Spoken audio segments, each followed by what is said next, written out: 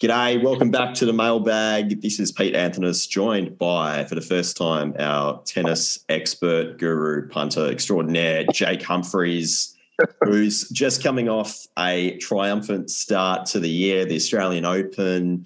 Look, plenty happened. I know they're recording the largest Oz Open on record. I think over 900,000 people went through the gates, despite some of the big names absent, but that didn't make a difference. Really? To Jake, who was able to just clean up the overall tournament. I think it was over 20 units up for the entire couple of weeks there at Rod Laver and Margaret Court Arenas. But Jake, run us through it. So you start off with Australian Open to begin every year. You're fresh off a holiday. I'm not even sure where in the world you are now. I don't know about fresh, but I was certainly back.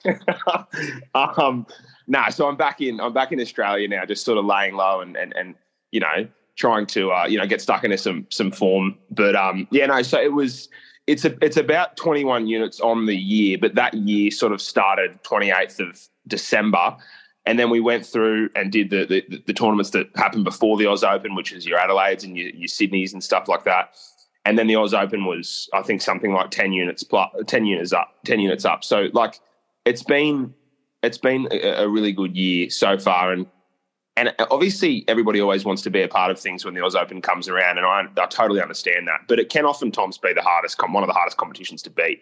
Yeah, because we're betting into Aussie corporate bookmakers, and they've got the data, and it's in a good time zone, and the odds come out when they, you know what I mean? Like it's a pretty sharp tournament. But I think just being super selective this year, we were able to turn in some good results, and I'm obviously stoked with how it went. But no, back in Australia now, and I had to watch the first few days from the Airbnb in England, which was suboptimal.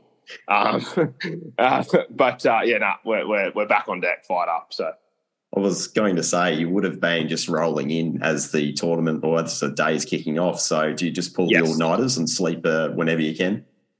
Well, I missed the first two. I missed the first 2 days of viewing due to actually making my way back home, pretty much. And obviously, I was in shambles when I got back. I woke up at 10 a.m. to watch like day 3 of the Aussie Open, normal Australian time, and I could barely keep my eyes open.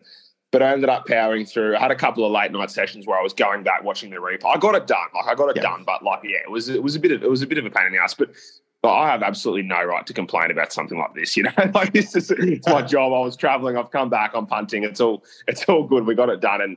And like obviously we had quite a few lads jump on board between sort of the middle. Like we had people carrying over from last year, but we had a few people sign up annually, and it's just, I guess the best part about it is that there's a tournament where everyone's watching, and you know that your subscribers are going to be betting on this a lot, not a lot more, but they're going to be following the plays in Australia naturally more than what they will throughout most of the other times of the year, just because the matches are on, the bets are coming through, and it was just good to get have a good result. Basically, like January was sensational. So they're not always going to go like that, but it was really good to actually have a fill up.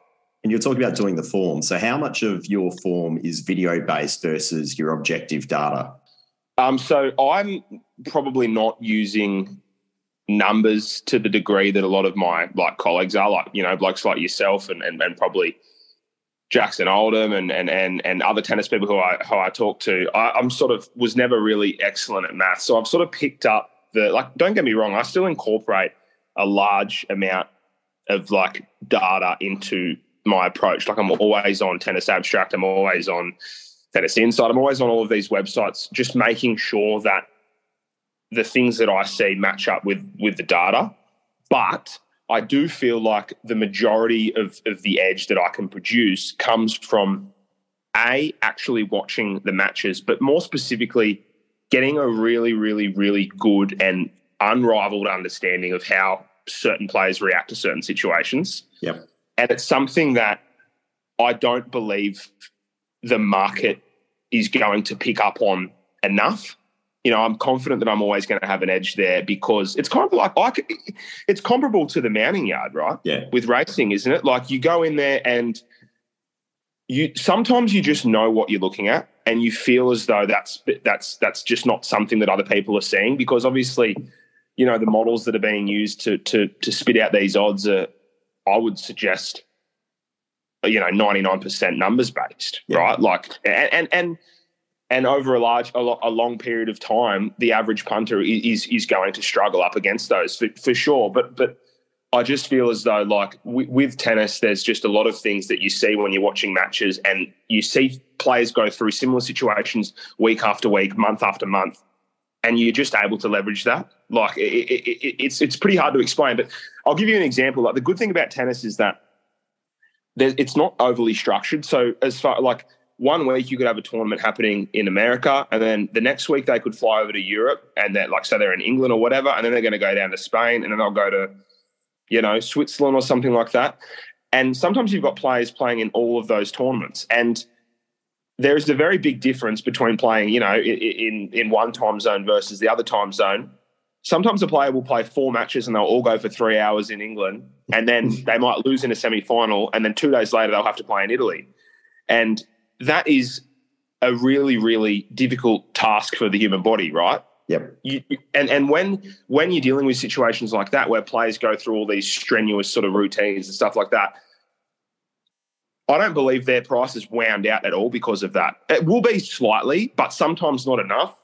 And there's just things like that, Pete. Like, I'm sure you understand what I'm saying. Like, it's just, yeah, it's a very unique sport as far as what players have to do. And because it's an individual sport, you don't need to worry about analysing 13 people or analysing 17 people.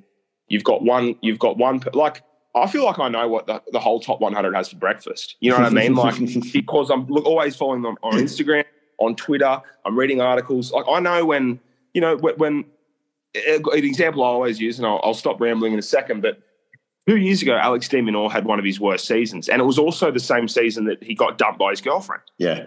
And if you're a young guy and you've got a hot missus and you go overseas to play tennis and she's an Australian, she breaks up with you, you're not going to play well. You wouldn't. It's something that you'd be really upset by. Yeah. And de Minaur is on record saying that actually bothered him quite a lot mentally, and it made it very hard for him to perform in the back half of the year. And if you don't know that, then you're shortchanging yourself. So it's things like that that are really, really important. And I don't think that de Minaur's relationship status goes into the algo. No. That you know, so it's things like that, you know. And so the more you know, the more of an edge you're going to be able to generate. And yeah, for me, it's just about familiarising myself with these players to a degree that no one else is. So clearly, you live, eat, breathe, everything. Like, tennis is in bed with you every night. Yeah, and look, it there are certain people in my life who don't enjoy this, but they do understand that on average it's for the best, because I'm doing this for work and I'm loving it. But yeah, man, like, it's yeah. Sometimes I have to just tell myself, hey, man, like, take an hour and just stop thinking about it. Like, yeah. it'll be good for you, and I do, of course. Like, but yeah, no, you're bang on. It's something that I do spend a bit of time on. So yeah, we love the tennis. Well, right. You've had a great start to the year, and the Australian Open, obviously, as you said, big ticket item. Everyone's watching it. How did you see the tournament unfold? What was your read of the overall results? We're probably going to be focusing more on the men's side of the draw than anything else. But Djokovic has obviously been the winner, knocking off Tsitsipas in what was, 2 tiebreaks there in the final, but he seemed to have it mostly under control. Yeah, well, I just first want to touch on the WTA itself is a phenomenal competition, but I just don't feel as though I have the time to master that to the level that I need to, and maybe one day I will. And I watched the best probably 20 or 30 WTA matches throughout the fortnight, but yeah, it's just not something that I'm quite confident enough with yet. But I think I will get around to it eventually. But reverting back to that final, yeah, I think I said to a couple of people, like, obviously Djokovic was unbelievably dominant throughout the 2-week period. He only dropped one set. He had a hamstring concern that was just dominating the media headlines, which was getting very frustrating for me. And I'm sure just Aussie people watching it thinking, oh, give me a break. But I said that I think that version of Steph Tsitsipas would have probably beaten anybody on the tour. Yeah. He rocked up and he lost by, he covered the spread. Good players win, great players cover. So he's covered the spread. And he's lost by only 5 games, and he played an unbelievable level. And if he rocked up there and, you had Felix Auger-Aliassime, or you had Andrei Rublev, or you had, another top 10 player opposite him. I think Steph would have won in 3 or 4 sets. He produced a really, really high level. But the way Djokovic performed was just like, he's just the complete tennis player, and he is unbelievably difficult to put away in a rally, and that ought to be. It's usually very discouraging for his opponent. I thought Steph played really well. 2 tiebreakers. Tiebreakers are, generally speaking, more or less a 50-50 proposition. So I think objectively he was unlucky to not win one of those. But then again, you can say, well, Djokovic raised his level when he needed to. So, the favourite won, and I'm happy for Novak. I actually like him more than the average Aussie. Anyone who wins 22 Grand Slams is to be respected in my book. And I think that to a degree, you can say and behave how you want when you've got that kind of resume. So I've got no issue with him winning. I was happy for him, and I think you'll see Steph back in finals really soon. And obviously Djokovic isn't done yet either. Well, Steph was obviously dominating his serve, wasn't he? But up until that first tiebreak, and he just seemed to lose that little bit of his serve edge then, and I guess that was it. If he levels it up at 1-1, you're thinking he's almost, might be able to get a momentum swing even further his way, but it just never seemed to happen. Yeah, and if it turned into you're right. If it did turn into a staying test, you never know. I mean, I'm sure Steph would have really wanted to ask the question of that hamstring and just say, look, if I can get it to 4 or 5, let's just find out where he's at. But and Djokovic would have thought the exact opposite. I don't want this to even come into the equation. So Steph's improved a lot mentally. Like he, in previous seasons, I don't think he would have kept it as close as what he did, and I don't think that he would have made the final really. But it was a good match all round, and it was a 3 sets to love win. But I thought it was of extremely high quality and very competitive. So like you're not winding Steph out in any of your prices moving forward. Like that's a really, really good match from him, and Djokovic is obviously he's the man. So okay, it was a good match. That was on the court. How did you see the tournament from a betting perspective overall? You obviously had a winning result, but there's more to it than that, isn't there? Yeah, well, you know what? Like something that I always say to the lads, like I say, like they're probably like, all right, Jake, we get it. Shut up. Don't say this anymore. But something I often say is like, for every match where I've got a tip to be on something, I've also got 50 tips throughout the day to not be on something. Yeah. As in, if there's, because on day one, there'd be I think there's 32 matches on day one and 32 matches on day 2. So throughout that first 2 days with 64 matches on offer, I think we had 5 bets. And like, you know, as well as anyone, how you bet. Being selective is extremely important. And like, I don't think it's okay to just have a bet to find out ever, because it's going to add up. So, if I'm not certain that I've got an edge, I'm just going to let those matches unfold in front of my face. It's fine. But this will be looked back on as a tournament where there was more upsets than what anyone ever expected. And if I can get Daniil Medvedev getting knocked out by Seb Korda, I get Taylor Fritz being knocked out by Alexei Popyrin, I can have Felix Auger-Aliassime getting knocked out by Yuri Lehechka. All underdogs were paying minimum $4, and all of those players were hard in the market to win outright. If me and my subs don't suffer at all from those 3 losses, then that's a win. Yeah, because we're not tied into them with futures. We haven't bet into them in any minor spreads or anything like that. So it was a real good tournament as far as damage control, as far as I'm concerned, because a lot of those players I have bet on before, particularly someone like Medvedev, who I have taken before. So you avoid a lot of really, really shock results. And there's nothing better than going on Twitter and going, well, you never want to see people, strip out. But like when I see people really, really saying, damn it, had Medvedev here, had Taylor Fritz here, I'm not like, jumping for joy. But in my head, I'm thinking, that they weren't the right price or they weren't right for whatever reason. And the fact that we didn't bet into any of them is really, really satisfying. So I think like we went 10 units on the surface, but it felt like more than that just because of how much damage we actually avoided with some of those shock results. So, we were betting into some of the lowest matches every day. But like they all pay the same, right? So it doesn't matter. Like, yeah. So that's what I thought. I thought it was shocking. I thought there were lots of upsets. And it was very good to not be stripping ourselves out as a result of those upsets. We steered pretty much clear of it. I think we had 24 bets. throughout the 2-week period. I think the average price was around the $2 mark, and we won 16 of them. Yep. Which, 2 out of 3 at $2 is not really sustainable, but I'm going to do my best. I don't really care. So, yeah, that's what we ended up with. So it was just real smooth, not volatile, and I think it was a pretty easy follow for the boys and girls this time around. Yeah, I'd certainly agree with that. And I think, as most people probably would testify to, betting on sport obviously makes it instantly more watchable. So as you're watching all the upsets unfold, it's always good to have a very consistent flow of winners at the same time. Yeah. The worst thing is, though, like, you've got a match coming on at 7:30 p.m. between like Djokovic and like Roberto Carballo Spain, and Djokovic is projected to win by 1 billion games. And I've got people messaging saying, "Hey, mate, do you have a bet for this one?" And I'm like, no. Like, I do not have a bet for this one. And I'm not even close to betting on it. And they're like, well, who would you take? I'm like, listen, mate, go just pick a market and just bet on it, because that's as good as you're going to get. I've got absolutely no opinion here. I'm staying out, like, so.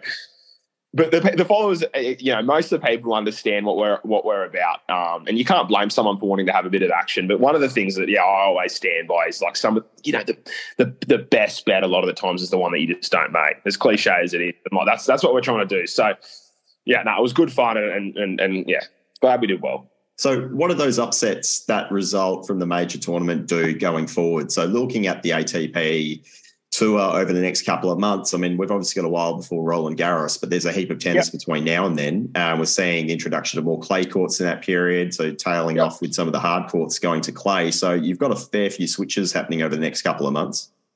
Yeah, and the surface switches for me are, like, extremely exciting, and I love clay court tennis because it rewards oftentimes the toughest and most grueling types of styles, and there's nowhere to hide on a clay court, and I really, really like watching that type of tennis.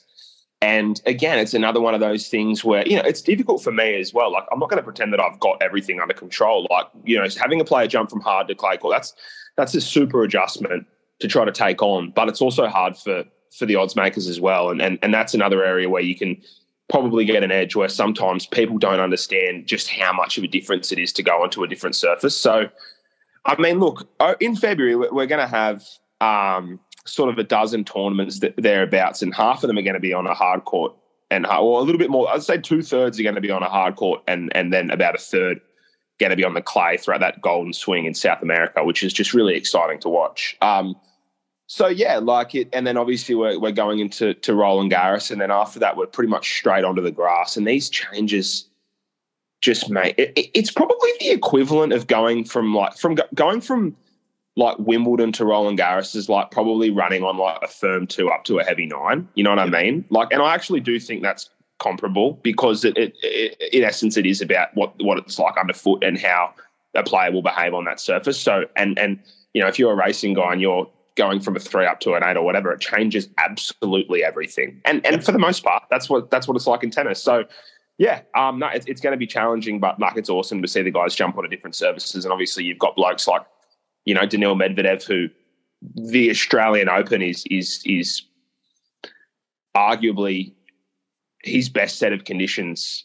And for him to lose that match against Sebastian Korda and bounce out, he's now without a chance to win a Grand Slam, probably into Wimbledon, but more likely until the US Open. He's someone who struggles massively on clay and will be well into sort of the 20s to win that. So, yeah, I mean, it's everything changes when you get on the clay, and a month of tennis on clay and hard is just super exciting. So it's going to be fun to bet on, that's for sure.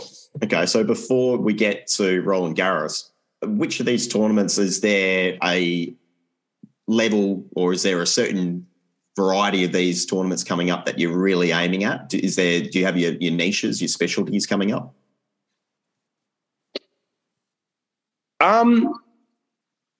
It's hard. I would like to say that you sort of just take it week by week, and you try to level off your results everywhere. I would be lying though if I said that my favourite run of tournaments wasn't. So it's called the Golden Swing, right? And they go to South America and they play in these venues where, it's not Rod Laver Arena, it's not Centre Court at Wimbledon, but the crowds are raucous. Anyone who knows anything about Latinos, they just go down there and they cheer and they yell, and it's always hot. It's always sticky. It's like the Golden Swing separates the men from the boys. Like they go down there, and if you're not from South America and you've got to play a late game against someone who's from Argentina, I'm not sure what's going to be said to you during the match, but it's probably not going to be very nice. And it's just such a great atmosphere. Even though the tournaments aren't that rich as far as prize money goes, we've got Cordoba, Argentina, and then we have Buenos Aires, Argentina, Rio de Janeiro, and then we finish in Santiago, Chile. These 4 tournaments are just sensational to watch. And because they are surrounded by bigger tournaments, like you've got, for example, listing off a few, Montpellier on the hard court, you've got Rotterdam, ATP 500, you've got Dubai, ATP 500, you've got Acapulco, Mexico, ATP 500. All of these are on a hard court. They're all ATP 500 tournaments. And I do believe they get more attention from, odds makers and the public eye as well. Yeah. So just to be able to sort of swerve through those, obviously we're still going to be betting on them, but to be able to channel your energy towards that Golden Swing and just, it's a spectacle to watch, but also it's great because there can be so much value found. Like a home court advantage in tennis is big, but it's even bigger when that home court is uniquely challenging. And that's what you're getting in that Golden Swing down there with the humidity and the fans and the heady, boggy clay courts. And so, yeah, that's where I really, really, anyone who knows me will say that my favourite swing is the Golden Swing. I'm not just saying it because it's coming up. I'm so pumped to watch that. So, we're going to bet on everything in February, but that's one of my favourites. And that's by no means the biggest run of tournaments in the year. It's probably the opposite. Yeah. But the Super Bowl pays the same as a baseball game in July. It doesn't matter. The magnitude of the tournament or the match really, I don't care. As long as we can, find value and do well, then yeah. So it's that. And we're here pretty much. We've got, time of recording 5 days or 6 days until we start in Argentina. So fire up. Yeah. I mean, you've already got me excited. How do I even watch this? Well, it's actually not that hard. I think for the most part, the KO Sports has it. And obviously all the betting apps, you can get into it and watch it as well. Like Sportsbet, TAB, Bet365. You can watch it on all of those, provided you chuck a $5 in there. And then Tennis TV as well is another app. Like people do say to me sometimes, like, how do I watch this game? And it's like, all you got to do is conduct 5 minutes of research on your own. It's not that hard. Like, it's pro tennis. So yeah, you can watch it. The only issue is though with the Golden Swing is that the time zone is it's pretty sickening sometimes. And that's where I will be tested because I feel like I'm a little bit different to some. I feel like if I'm not actually watching the match, then I'm actively really, really losing a big part of my edge. And I don't go well at watching replays. Yeah. I really like to watch it live because I'm taking in more information. So the sleeping pattern will be tested. But if we can trade that off for a good month, then that's fine. No worries. So yeah, it'll be good. Are you ever betting or making adjustments during a game? As far as betting in play? Yeah. No, and it's funny because a lot of the tennis bettors who I'm friends with, they trade tennis matches live, and that's all well and good. But I think I think my issue is that once a match starts, I have such a strong pre-off opinion already in my head about how it's going to unfold that it's very hard for me to shake that and view it objectively because I just already think so much. To put it simply, I just don't think betting in plays for me. It's not now. It hasn't been recently. It might be in the future. But I'm just going to stick to betting pre-off, which a lot of people will say that, you won't beat it or whatever. But, I think I've got now like maybe 1,300 bets on file since the start of 2021 where I've been really tracking diligently. And the results have been fine, and the results have particularly been fine on your money lines and your handicaps. So I think that it's a good path that I'm taking to bet pre-off. But Jesus, like you'd want to be. It requires a lot of work around the clock. Yeah. You know what I mean? Like it's not something you can just bet into and do well. But if you're dedicated and you really want to perform in those types of markets, then it can be done. But you've just got to put in the work, same as anything. So that's what we're doing.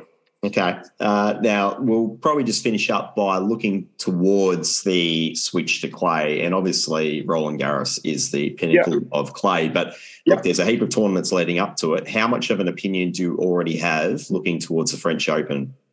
Yeah. Okay. So I can pop a couple of Easter eggs in the potty. I've tipped up a couple of players to win that tournament already.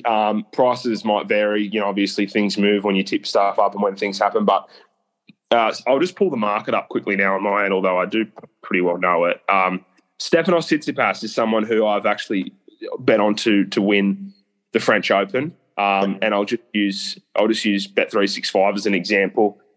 He's at $7.50 right now on Bet365. I think that's a backable price. That's pretty well where we've tipped him at. And the reason why I like him is because, obviously, if you look at Rafael Nadal, he's taking up a huge percentage of the market. Well, not huge, but quite substantial at $3.50. And betting against Nadal at the French Open is never something that I've done, and thank God, because I don't know if I'd be here. But there seems to be a genuine feeling this time around with him at, I think, 36 years of age now, that it really, really might be his last run around. Yeah.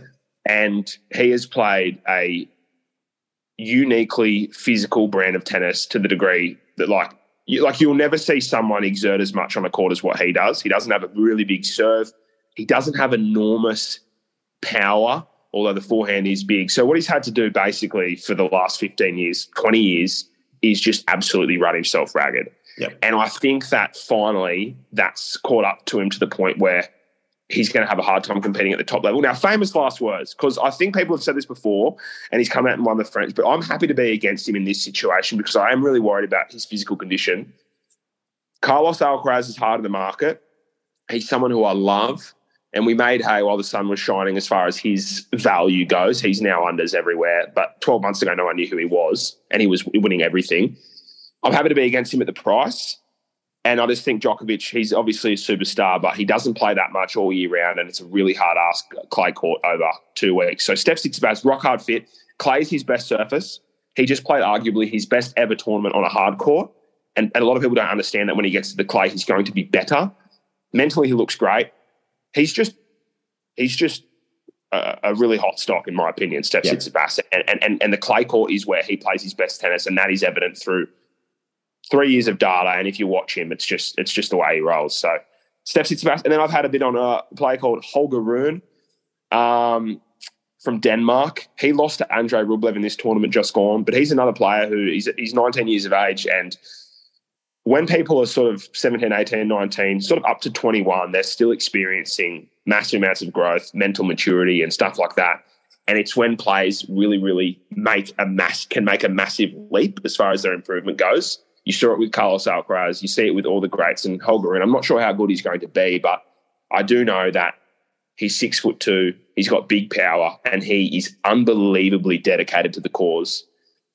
He beat Novak Djokovic last year on a hard court, one of only 3 people to do it in the last 12 months. Might even be 2 people to do it. Anyway, it's a big scalp. He beat him at Paris Masters 1000. Enormous win.